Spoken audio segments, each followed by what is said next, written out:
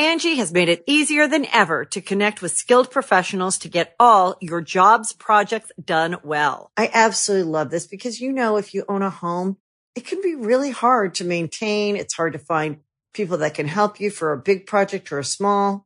Well, whether it's in everyday maintenance and repairs or making dream projects a reality, it can be hard just to know where to start. But now all you need to do is Angie that and find a skilled local pro who will deliver the quality and expertise you need. Angie has over 20 years of home service experience, and they've combined it with new tools to simplify the whole process. Bring them your project online or with the Angie app, answer a few questions, and Angie can handle the rest from start to finish.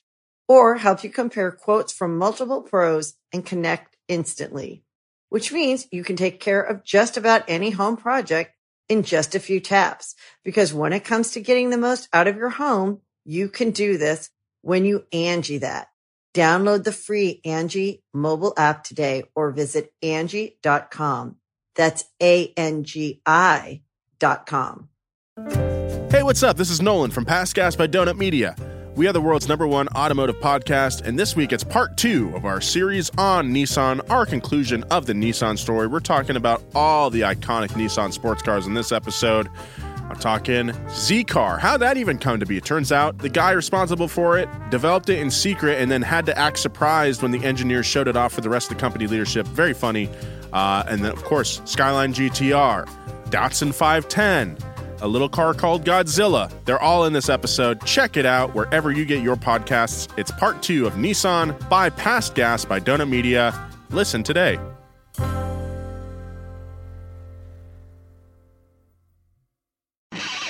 Past Gas Podcast. It's about cars, it's not about forts. Hey guys, welcome to the Past Gas Podcast. If you like Past Gas, please help us grow by giving us a good rating and a nice review on the podcast platform of your choice. It'll really help us out, and I really appreciate that, so thank you. All right, now for the show.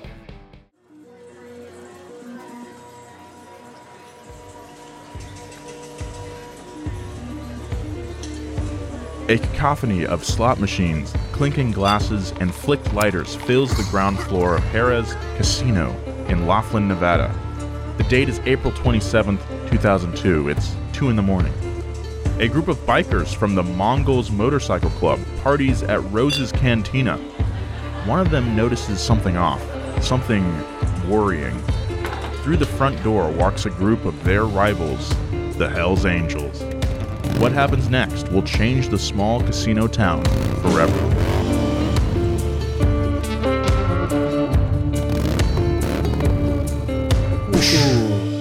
Ooh, man. Not a long intro today. I want to know. But it is, what it lacks in length definitely makes up for In girth. insulation. Yeah. It's like freaking, what's about to go down in Sin City? Sin City, Laughlin, Nevada. Laughlin is about 100 miles south of Sin City, actually. It's on the border of California. What's a minor sin? Like Gluttony. Not recycling. City. No. Not recycling city. No, you should recycle. Anyway. No one doesn't have the ability to be a bad boy. Yeah. I really don't. I was thinking about that last night, actually. I had a dream where all of us, actually, and the rest of the donut crew were at our office, and we were having a roast battle, and I couldn't think of any good roasts, and I think I started crying because I was like, I can't. No. Why can't I be mean in a scenario where it's okay to be mean? And I woke up thinking about so that. Endearing. You started crying In my dream. It's not good. In your dream. It's not good. You woke up and your pillow is all stoked. I wish I could just roast somebody. I've never been good at that. I don't know. It shows. It was Jeff Ross there in a baby blue fedora. Yeah. Yeah, for Paris Hilton for some reason. He's hilarious. Man, I thought those roasts were the funniest thing ever when I was 14. Yeah, I had a couple friends who used to write for him. Some people are I'm not good at being mean either. Some people are just really good at getting people. Yeah. They would go really good. deep Roasted. on those things, man. They would get really mean. Yeah. Anyway, guys, today on Past Gas, we are concluding our series on the Hells Angels and exploring some of the most notable events in the club's history. A lot of it has to do with their rivalry with the Mongols, another outlaw motorcycle club. Stoked. I'm pumped. I love a good rivalry. Yeah. I love beef. Rivalries are fun. What's for dinner? But James, I have to warn you, this one is probably our darkest episode yet. Somehow. Really? Yeah. Oh man. It's just took the wind right out of The first thing you said after we stopped filming last week was like, man, that was like a lot of rape and murder. Yeah. Yeah. There's a lot of death. Bums me out. I'm sorry. Like, I want to apologize to the listener. Like, we chose this topic a couple, 2 months ago now. And then when we first pitched it, we're like, oh man, this is going to be so fun. Like, the Hells Angels are such a crazy group of individuals. And, I think that still holds true, but it's also very dark.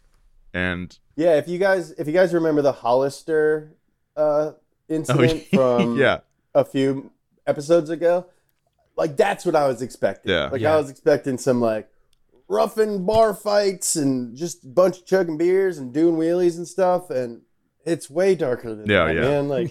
Yeah. So if you've stuck through way it darker. all the way through, hats off to you. I hope you enjoyed it. But James and Joe, I promise there is light at the end of the tunnel in this episode. First, we're going to talk about some of the more intense confrontations the club has had with its rivals, both the Mongols and other clubs. Then we're going to talk about the Hells Angels' protection of their copyrights, which is pretty interesting. Then we're going to talk we're going to talk about the club's charity work. Okay. Whoa. Okay. Oh, and okay. also what the new generation of Hells Angels looks like today. So it's going to start off dark, and then it's going to get a little better at the end. So just hang in there, guys. Are you talking about the little babies that have little baby motorcycles that are going to take over one day? Yeah. The little baby Hells Angels? Do we have the babies Hells Angels? Are they real, Nolan? Is that what you're talking about? They are real. Please tell us. They are real, James, Okay. but like the Ninja Turtles, they are not nice. They're real, No, not nice. Ninja Turtles are real, but they are not nice. All right, so I've met them. Are you guys ready? You want to get into Yeah. it? Okay. In 1972, 3 Hells Angels were arrested after the bodies of 2 men and a woman were found buried at a California ranch. Already, I told you, man. dude. Already Hang in some there. murders. Hang in there. The ranch was owned by George Weathern and his wife Helen. George was the former vice president of the Oakland chapter of the Hells Angels. The bodies belonged to 2 men who had come up from Mexico in hopes of joining the club approximately 18 months earlier.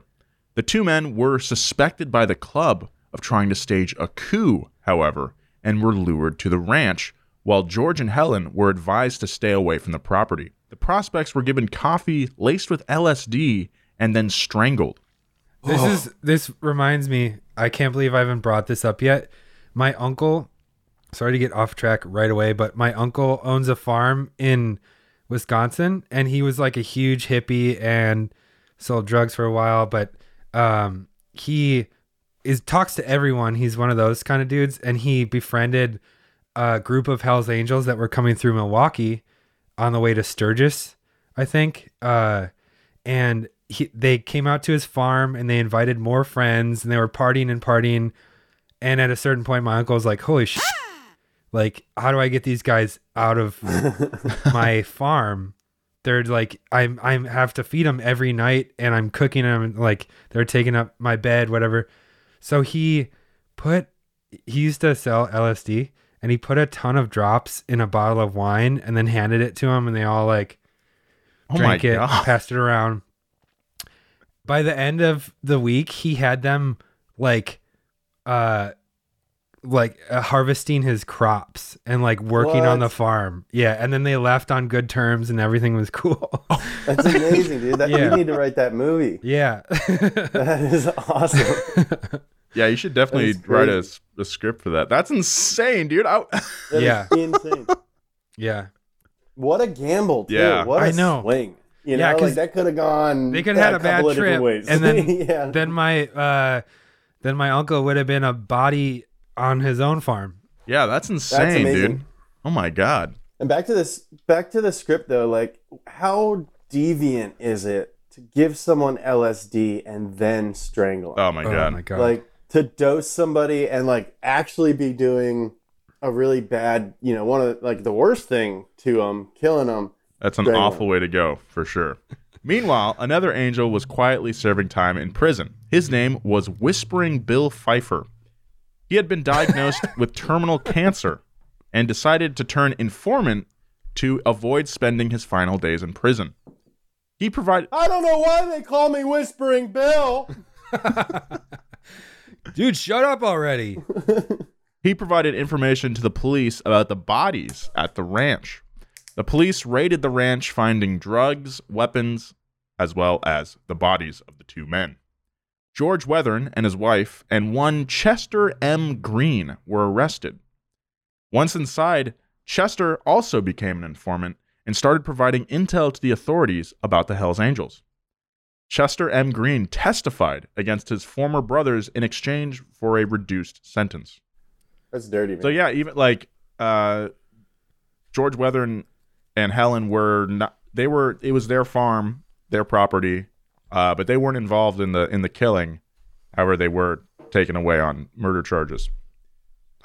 These are like the Tekashis of the freaking motorcycle club, huh? Yeah, I'm just so glad that, you know, like I think we're really good friends, but we don't do anything that would require me to like stay quiet. Yeah, to the cops about like. There's nothing like. I don't think either of you are going to kill anyone, and if you do, I don't think you'd tell us.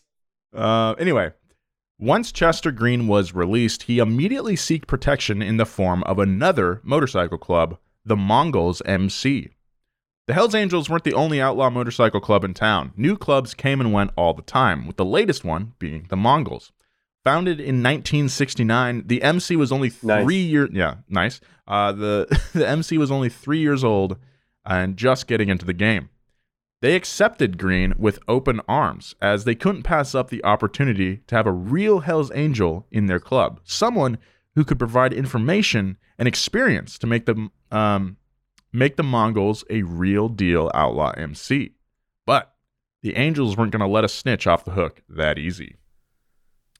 To make matters worse for the club, Chester Green's brother, Bud Green, Bud Green, yeah, nice. Hell yeah. Oh, nice, dude. Oh, dude, dude, did you know that your name sounds like it does? Oh, I never noticed. Yeah, so Bud Green, he was living with the ex-wife of a Los Angeles Hells Angel. Ooh, that's a double no-no. Yeah, and both the Green boys had disrespected the HA. And Bud Green was also in the Mongols, so that's like a double whammy of disrespect. So yeah, Green boys, you got Chester Green snitching on the Angels. You got Bud Green, a Mongol himself, who is also shacking up with an ex-wife of an Angel. They had both disrespected. This is major disrespect. And the situation exploded during a chance encounter at the Great Western Expo swap meet in 1977. I bet there was so much cool stuff there. Oh, dude, you know it. A swap meet, some like Budweiser, like bar plaques with moving waterfalls and stuff. Actually, dude, yeah, I like a. I've been kind of getting into swap meets a little bit. I think that they're dude. This is a great time to go and walk around. Not right where now, people but like are gross and sick. Like last year, I went to a lot of swap meets. With my girlfriend at the time, because like now my apartment is filled with furniture. I got swap meets. In 77, you were probably able to find a lot of really good stuff. That's what I'm thinking. Like now, like this secondhand culture is such a thing that like everyone thinks everything they have is worth a ton of money. Yeah. But I bet back in 1977, there were so many like pocket knives for a penny. Well, also there's probably a lot of old stuff as well, that you can't find 50 years later today, Right, yeah, like some old like Amish table. Yeah, exactly. Okay, so 9 Hells Angels ran into what they described as a sea of Mongol patches, including Bud Green, along with that ex-wife. Even more unfortunate, the woman's angel ex-husband was one of the nine who was at one of the 9 Hells Angels who was at the meet. Pretty awkward. As soon as he got the chance, the ex-husband walked up and decked Bud Green with one solid punch.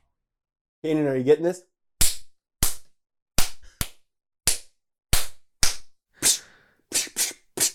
Hey, that's my old lady. Hey, Bud Green. Yeah. Probably exactly how it went down. Bad blood had already existed between the Mongols and the Angels. The Mongols felt some resentment towards the Hells Angels, feeling that they were living in the shadow of the Death's Head, which is a very cool sentence. Oh, yeah. So when the Angel punched Bud Green, who was a fully patched-in Mongol, a massive fight broke out, as you can probably imagine.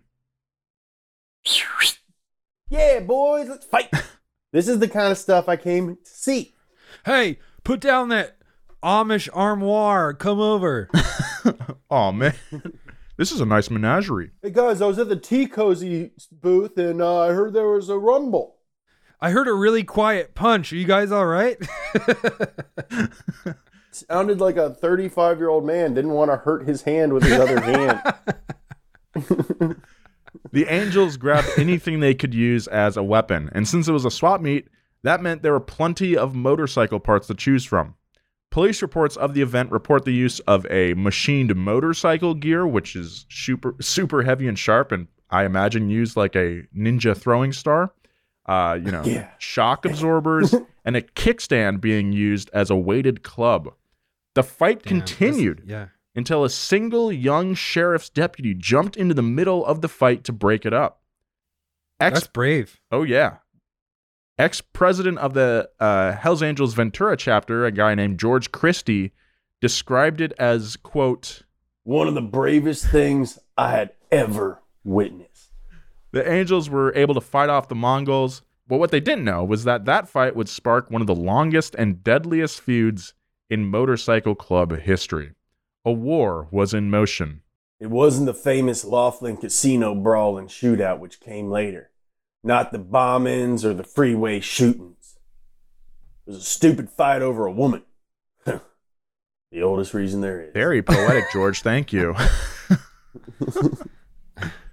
Immediately, the Hells Angels LA chapter tried smoothing things over with the Mongols, but some members viewed this as a weakness and forced the president of their chapter to resign. Ooh. Awkward. The most pressure was coming from... So that was Christie? No, he was president of Ventura. Okay. Ventura, as I like to call it. Dude, all these dudes like in Barstow and like all these other places, not the shit on Barstow, but it is in the middle of the desert and does get to be 120 degrees in the summer. And then this other dude lives in Ventura, which if you guys listening out there don't know, is a beautiful seaside town. Love Ventura. So I would like to be in that chapter. Yeah, that would actually probably be the chillest chapter, I think. Yeah. Yeah. I'm the head of Cardiff by the Sea Hells Angels. Yeah. Yeah, I'm representing the Carmel chapter, the Sonoma. I'm going to start a biker club, and our chapter is going to be located in Sonoma wine country. Yeah, Paso Robles wine country. You ride horses instead of motorcycles? Okay, but most of the pressure, though, to keep the beef going was coming from Sonny Barger up in Oakland. And as one of the biggest figureheads of the Hells Angels organization, Barger was able to sway club opinion and continue the fight with the Mongols.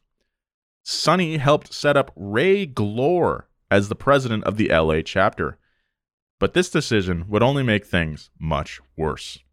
It was Ray's job to pick up negotiations with the Mongols where the previous president had left off, but the Mongols decided that the new change in leadership meant that it would now be the best time to start pushing new terms in the peace agreement. It is worth mentioning that Ray was a terrible negotiator who loved to record all of his conversations and play them back at club meetings. Oh my God. During a taped exchange between the two MCs, the Mongols said, "We've been doing a lot of thinking, and we are going to do a California rocker." Now, historically, the bottom patch on a cut, aka the rocker, carried the name of the charter. But as the Angels grew in size and the number of charters in the states increased, the Angels started using a rocker that simply said California. The Mongols' desire to incorporate that into their cut was a major sign of disrespect and an obvious power play. Retaliation, boys, would be necessary. California's our state.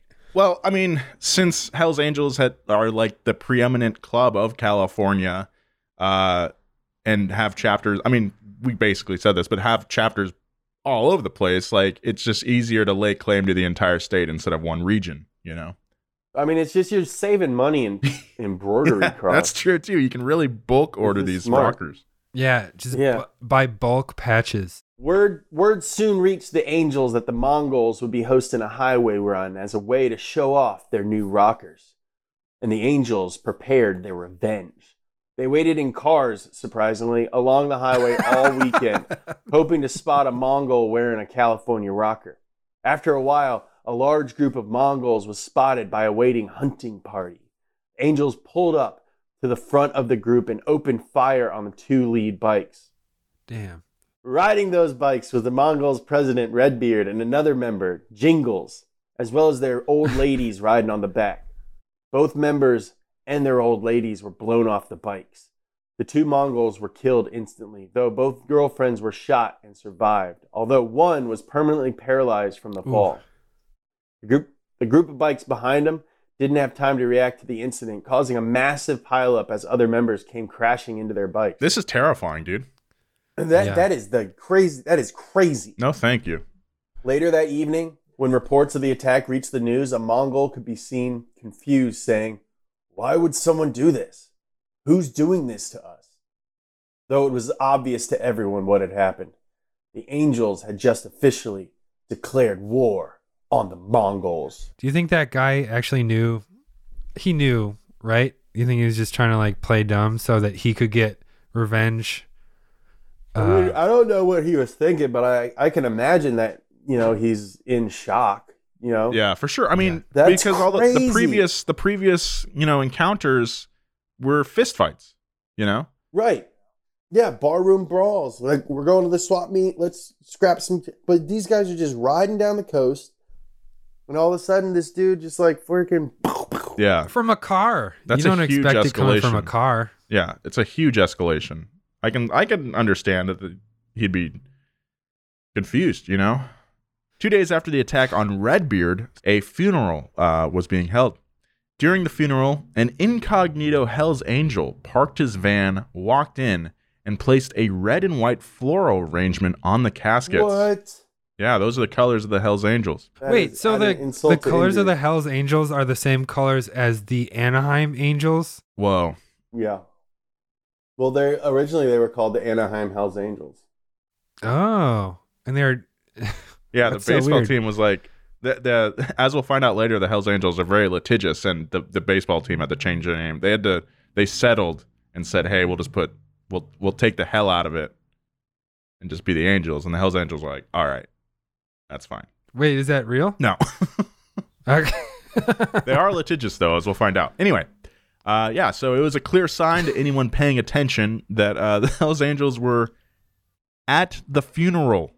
It is unclear if it was actually a Hells Angel. It is not confirmed, just assumed. I just want to put that out. Okay. Thank you, James, for the clarification. Just want to keep our noses clean. This is good, solid journalism, no fake news. Minutes later, whoever it was triggered a remote detonator, causing the van he had brought to explode. What? Dude, he blew it up? He blew up the van. 3 people were injured in the attack, and whoever was behind it, not pointing fingers, certainly got the point across. That's crazy. That's like not even retaliation. That's like, you thought we were done, but we're not done. That's like terrorism. I'm going to blow up your funeral. I shot this guy, and then I blew up his funeral. That's like an Eminem lyric. That... It is. Giovanni Ribisi and Christina Ricci. Giovanni Ribisi, Christina Ricci. Eating zucchini in a bikini. We'll be right back with more of this story, but first, a word from our sponsors. Angie has made it easier than ever to connect with skilled professionals to get all your jobs projects done well. I absolutely love this because, you know, if you own a home, it can be really hard to maintain. It's hard to find people that can help you for a big project or a small. Well, whether it's in everyday maintenance and repairs or making dream projects a reality, it can be hard just to know where to start. But now all you need to do is Angie that and find a skilled local pro who will deliver the quality and expertise you need. Angie has over 20 years of home service experience, and they've combined it with new tools to simplify the whole process. Bring them your project online or with the Angie app, answer a few questions, and Angie can handle the rest from start to finish. Or help you compare quotes from multiple pros and connect instantly, which means you can take care of just about any home project in just a few taps. Because when it comes to getting the most out of your home, you can do this when you Angie that. Download the free Angie mobile app today or visit Angie.com. That's ANGI.com. As we mentioned in previous episodes, motorcycle clubs attracted a lot of war veterans. And after the Vietnam War, many soldiers returned from a war just to wind up in another war between motorcycle clubs. Many of these vets were trained with the usage of explosives, so the thought of using them against each other wasn't really a stretch. So bombs started going off everywhere. It didn't matter that it was happening in downtown Los Angeles. As long as a Mongol got hurt, the Angels were happy. Of course, some objected to the use of explosives, but their reservations just made them look weak to the club. This is just such a... I don't want to use the term escalation again because I feel like I've watered it down with how many times I've used it, but like... Heightening. The heightening, thank you, Joe, of this is just like, it's bonkers, man. It's insane. It's certified bonkers. Okay. All right, so some of the bombs looked like bad movie props with bundles of dynamite taped together. A member of the Hells Angels, Brett Eaton, had rigged a bomb inside of a tire so that it would detonate whenever the tire valve was unscrewed. That is crazy. He walked the flat tire into a Mongol-owned bike repair shop and requested it to be serviced. Later that night, when the tire was being worked on, the bomb detonated, instantly killing Mongol Henry Jimenez and his 15-year-old younger brother, who happened to be helping out in the shop that evening. Very sad. Damn. Insane.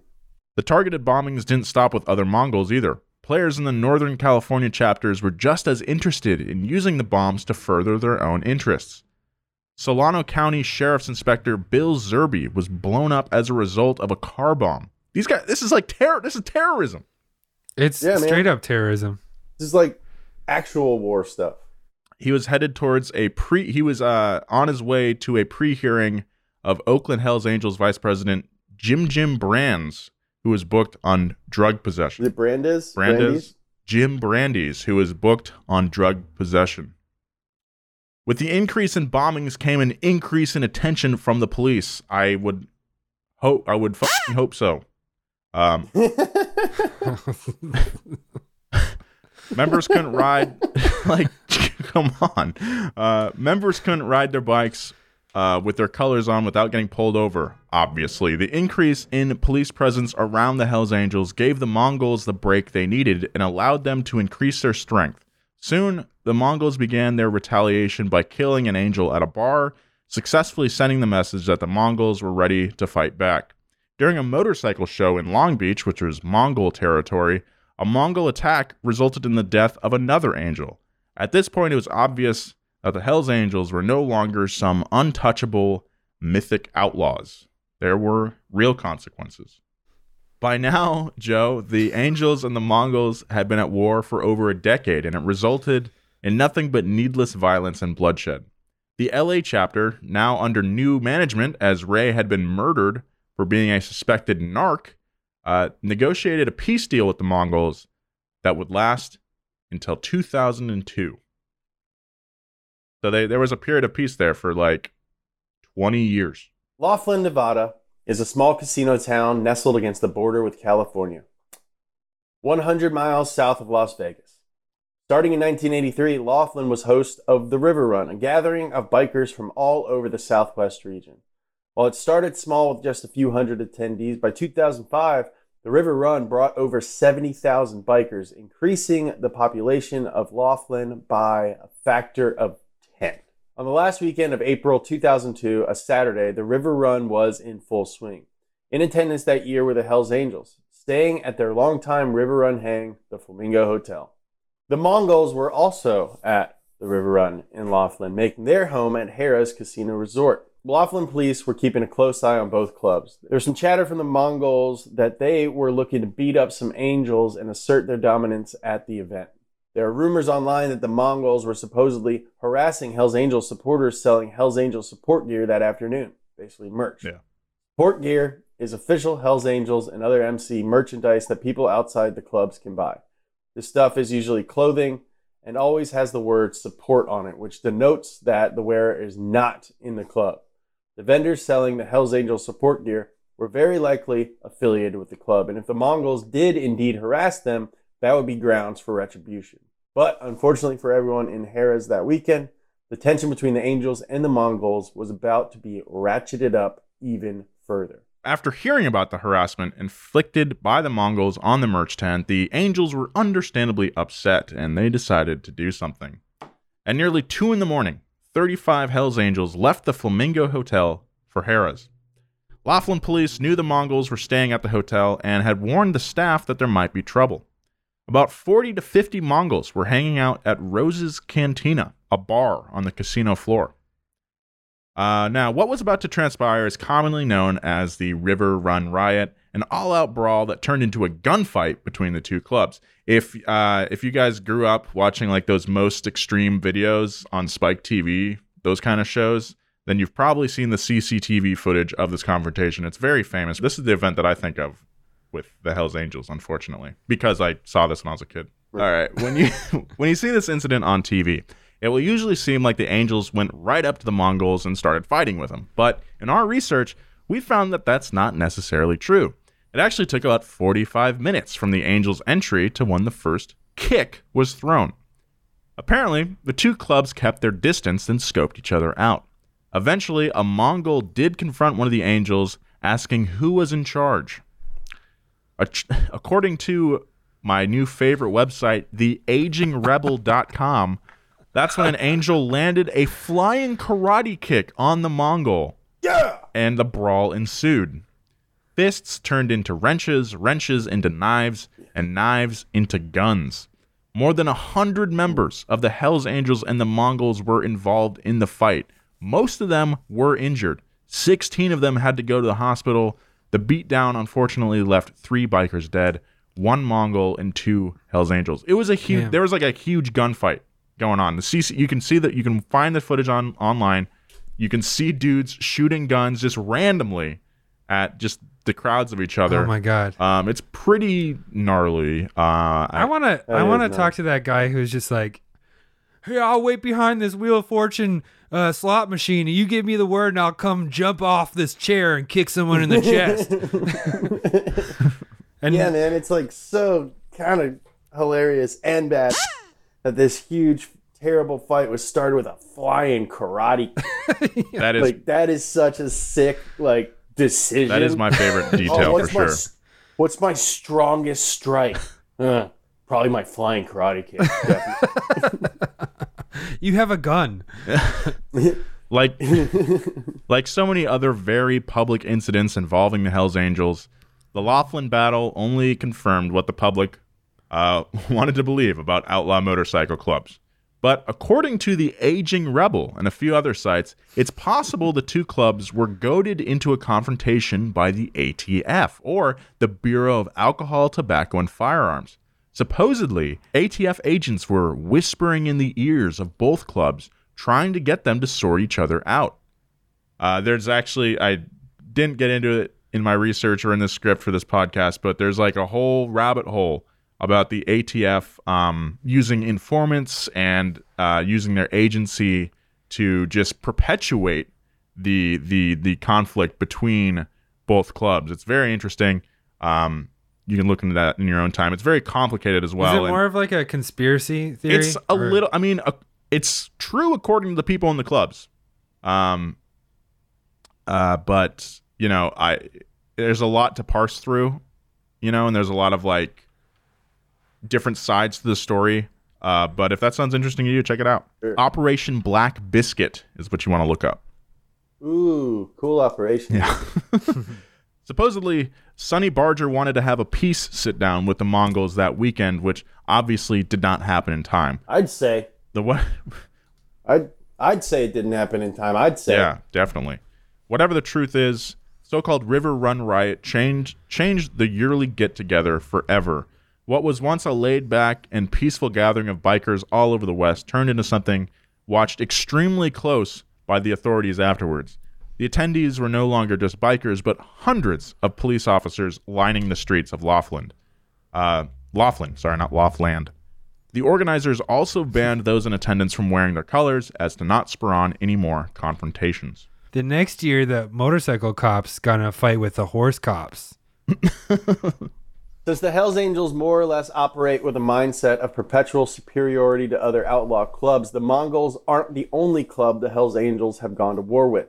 You might remember a shootout between the Angels and another club originating from San Bernardino, the Vagos. The Vagos, yeah. The Vagos, also known as the Green Nation because of their signature green patch, was founded in Bordeaux in 1965. Since their founding, they can now claim around 4,000 members worldwide. Despite running on the same turf as the Hells Angels, the two clubs never got into any serious conflicts and usually restrained themselves to a number of small confrontations that ended with a bloody lip and a busted knuckle. The two clubs skirmished for decades, but no battle ever ended with death. According to the Aging Rebel, it's rumored that the two clubs had an agreement that the Vagos would stay out of Arizona. That was until around 2009 when the clubs started fighting in small bouts, in small numbers of combatants. In June of 2009, 5 Hells Angels attacked 2 Vagos at a saloon in Bullhead City, Arizona. The tension escalated into a crescendo the next year. And on August 21st, 2010, the Vagos were having a gathering at a club member's house in Chino Valley, Arizona. It was a bring your kids style barbecue, a very typical get-together in MC circles. What wasn't typical was a similar gathering of Hells Angels just 300 yards down the street. What neighborhood is this? To celebrate one of their guys getting off parole. The Angels party took place at a 2-story stucco house that used to be the Hells Angels Skull Valley chapter headquarters. You can probably see where this is going. The Angels saw the Vagos' close proximity as a sign of disrespect and refused to believe the Vagos didn't know the significance of the stucco house. That afternoon, a Vago did a U-turn in front of said stucco house and the Angels opened fire. The Vagos down the street returned fire on the Angels. The clubs exchanged an estimated 50 to 100 shots over 10 minutes, wounding 5 riders. Thankfully, no one was killed, but the event resulted in 27 arrests. It seemed like a pretty open... It was crazy. Yeah, so before the shooting, there was a smaller confrontation at a gas station that kind of led up to this. Some Angels and Mongols were kind of checking each other at this gas station. I see you filling up your gas tank as a sign of disrespect to my gas tank. The Vagos went looking for said Hells Angels that had harassed one of their guys, and then as one of that Vago was coming home, he did that U-turn in front of the house, and that's when it went down. That's crazy. Yeah. So it seemed like a pretty open and shut case, right? Just convict everyone who was seen shooting. But there was a problem. The main witness to the shootout was a Vagos hang-around, someone who wanted to be in the club but was not yet a prospect. The state's case against the Hells Angels and everyone involved in the shooting fell apart when it was revealed that hang-around was a criminal informant who had tried to join the Hells Angels before he linked up with the Vagos. Could his testimony be trusted? Here's a blurb from a great article on the case by Phoenix Magazine. In the wake of the shooting, law enforcement obviously sought to preserve their Vagos informant. Might that have skewed the case against the Hells Angels? And what about the informant's motives? According to Detective John Morris, he tried to hang out with the Hells Angels in Kingman before courting the Vagos, but they kept kind of just shunning him. Was he bitter over this slight? Could he have lit the powder keg on Yuma Drive? The judge just threw out the case because there wasn't any way that the prosecution's only witness could be partial. And when That guy's a dork. so that's kind of the last major incident between the Hells Angels and another club. I do remember hearing about that on the news and didn't really think much of it. It's a lot more recent than I thought it would be. I thought that everything crazy would have ended in like the 70s. Yeah, right.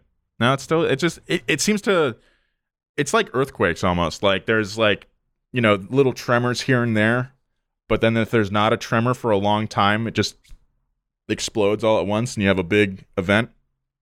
It's like, yeah, we sell merch and stuff and like we're like pretty legit, but like I want to rumble every once in a while, you know what I mean? Yeah. All right, so I think that's probably enough violence for one episode. What do you guys think? Yeah. All right, so let's turn. I could use a little bit more. Well, a little bit more of the ultra violent. Let's turn our attention to a major way the Hells Angels protect themselves today: lawsuits. James, I remember you saying at the beginning of this series that the Hells Angels are traded on the stock market, and I wasn't able to find anything on that, actually, unfortunately. But luckily there's... That was according to Killer Mike. That's how I got that. Oh, okay. Well, maybe Killer Mike has some inside knowledge that we don't. But that doesn't mean that the Hells Angels aren't business savvy. Because of their notoriety, outsiders can't help themselves from using Hells Angels iconography for profit. To quote Sonny Barger, well, I don't want to sound pig-headed, but there's a million people out there that want to make $1 off the name of the Hells Angels and the emblem Hells Angels. And we try to stop them. Fair enough. Yeah, I mean, I think that's fair. To protect the club's image and intellectual property, the Hells Angels established the Hells Angels Motorcycle Corporation back in 1970. The corporation has board members, all of them active Hells Angels from chapters all over the country. And at first... What a fun board meeting. At first, the corporation fought diligently against outside clothing brands using the Death Head logo. The board's creation was done at the height of the club's infamy, when they were still very present in the pop culture zeitgeist. So around the time, like, of Hunter S. Thompson and the Altamont Free Concert, like there were just a lot of, they were very super relevant still. Oh, but 50 years later, things are a little different. The club is still extremely litigious and protective of their trademark, but for different reasons, I would say. The Hells Angels head lawyer is a guy named Fritz Clapp. He first represented the club in 1992 when the Angels sued Marvel Comics over a character called Hell's Angel, a sorceress who is given superpowers like energy blasts and the ability to conjure portals by the Angel of Death. She could also crush a beer like none other. Yeah, brother. She could ride from Purdue to Stockton. That is a great superpower. That's amazing. A settlement was reached between the two parties after Clapp successfully demonstrated that the club owned the copyright to the Hells Angel name. The club did not seek payment directly from Marvel, but instead asked that the comic giant make a $35,000 donation to a children's charity, which Marvel did. Marvel then renamed the character to Dark Angel. Look, all we want to do is meet Stan Lee. If you could set that up, we're going to drop the suit. In recent times, the Hells Angel Motorcycle Corporation has gone after other big pop culture figures, erroneously using the Death's Head image. In 2013, they sued Rob Dyrdek and the clothing brand Young and Reckless when the company used the Hells Angel logo on a t-shirt. The Angels were victorious in court. The next year, the corporation sued rapper Young Jeezy and his brand 8732 using the Death Head on a vest surrounded by the words Street Bandits 87. As soon as the Angels filed the lawsuit, Jeezy pulled the merch, but was still ordered to pay a club a decent sum. Dealing with the Hells Angels in court can be a strange experience for defendants because the way the club handles lawsuits starkly contrasts how the club is portrayed in pop culture. No one is throwing a brick through your window, no Harleys are riding past your house in the middle of the night. It's strictly business. According to Kevin Drucker, a lawyer representing Headgear Incorporated, another company the Angels sued, quote, initially, we were not sure whether we had to worry for our safety, but the impression I was left with was that when they litigate, they do it civilly. This changed the way I thought about them. We'll get back to more Past Gas, but right now, a word from our sponsors. Despite the Angels' reputation as loose cannon vigilantes, that sort of mindset doesn't work in the court of law. You can't punch people in front of a judge. It behooves the club to use the same system that they've existed in spite of to protect their IP, but their motivations are twofold. According to their lawyer, Mr. Clapp, Esquire, part of the strategy is to bring shock and awe cases and to shine a bright light on them in federal court and the media. The intent is not just to punish the infringers, but to educate the public that the Hells Angels marquees are well guarded and not generic, and that they must not be infringed upon. Unlike the copyright protection of the 70s, which saw many brands trying to cash in on the fame of the Angels, today's litigation is a sort of club legacy preservation, letting outsiders know that the club is still going and not afraid to protect themselves. Perhaps the highest profile suit in recent memory is the Hells Angels of Australia fight against global online marketplace Redbubble. If you're not familiar with that site, here's how it works. Artists post their work in the form of posters, stickers, or clothing, and Redbubble acts as a middleman producing the products, then sending it to the consumer. The products can be original works made in earnest or less legitimate efforts. So this is like Teespring. Yeah, just plain ripoffs of copyrighted material. You can probably see where this is going. The Hells Angels Australia, represented by the Hells Angels Motorcycle Corporation, noticed that Redbubble was selling merchandise using an image of a Hells Angels membership card, along with the images clearly using the Death Head logo. The Hells Angels alleged Redbubble engaged in direct infringement of the copyright, making them available online. Alternatively, if Redbubble's conduct did not amount to direct infringement, Hells Angels Australia argued Redbubble was responsible for the authorization of copyright infringement by the artist, or Redbubble was jointly liable with the artist responsible. Simply put, no matter how the Death Head found its way onto Redbubble, the Angels thought Redbubble should be held responsible. So the judge ordered Redbubble to pay $5,000 in damages, and you won't find Hells Angels on Redbubble anymore. So sorry, just a lot of I just think it's crazy that a lot of online retailers had to change the way they do business because of the Hells Angels, of all people. Yeah, that's crazy. Today, members of the Hells Angels don't exactly fit the image helped popularized by the yellow journalism of the 1960s and 70s. If you remember in part 3 of this series, Hunter S. Thompson described in his book a few Hells Angels that held professional blue-collar jobs and even traded in the stock market. In the 60s, members like that were outliers, but today, they are way more common. There is still a large presence of members in their 70s, but a new wave of younger members is swelling within the club. According to a New York Times article, some work in motorcycle repair shops or tattoo parlors, but others have less stereotypical jobs. Eye doctor, chef, accountant, master's student in thermodynamics, lawyer, military contractor, and high school football coach. Whatever their generation, the Hells Angels are bound together as renegades, if not outlaws. Whatever their current occupation, one thing many younger Hells Angels have in common is something they share with members of the original motorcycle clubs in the 1950s. They're veterans. The same thing that attracted young men to these clubs after World War II persists today, the feeling of belonging. Take, for example, Andres Ospina, a former Marine Scout sniper instructor who also worked as a defense contractor in Iraq.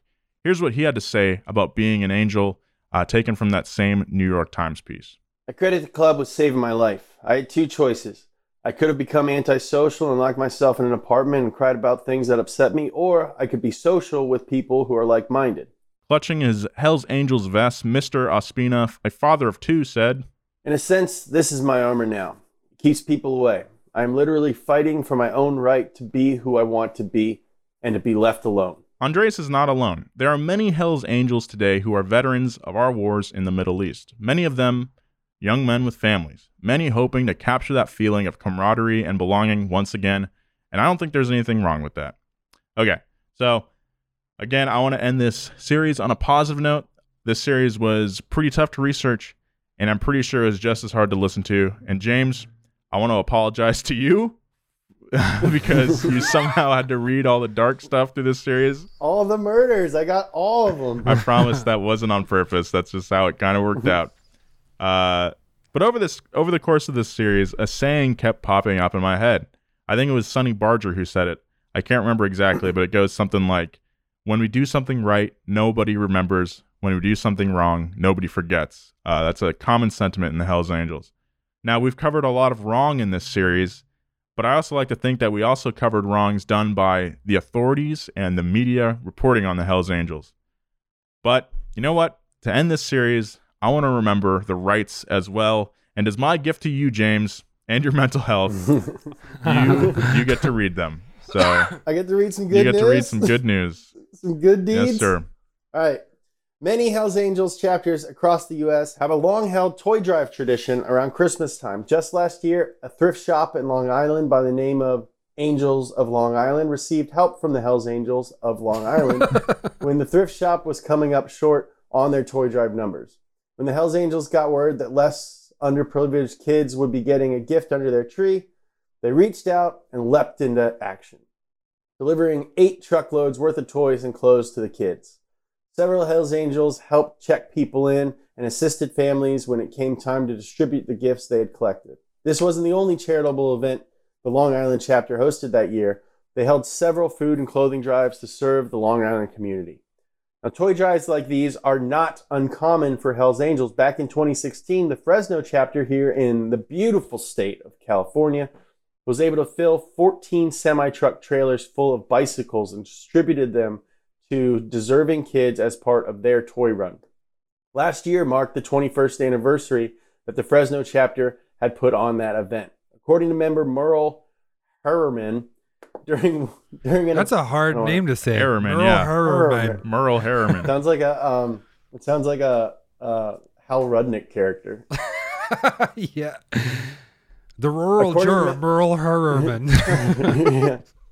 According to member Merle Herrmann, during an appearance on local news, Fresno's toy run gets bigger and bigger every year, with more and more kids receiving toys and bikes from the Hells Angels.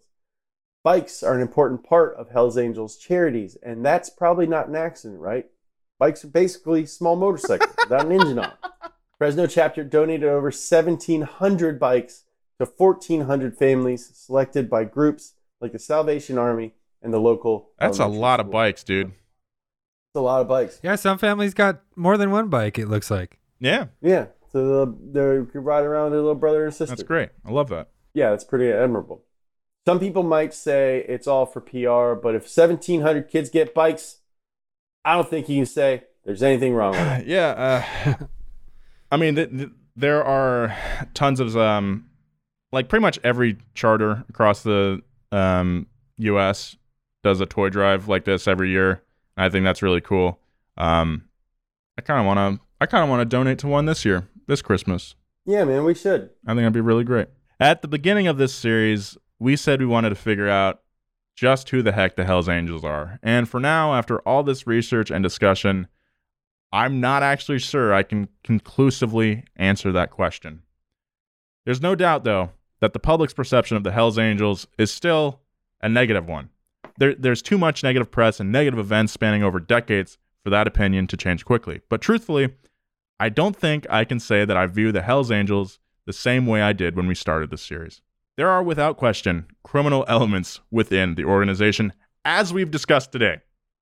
Reprehensible things have been done in the name of the club. But how is that any different than regular society, the same one that the Angels have fought against since the beginning? How many atrocities have been committed in the name of imperialism? How many sacrifices have been made at the altar of the almighty dollar? The Hells Angels aren't any different from us.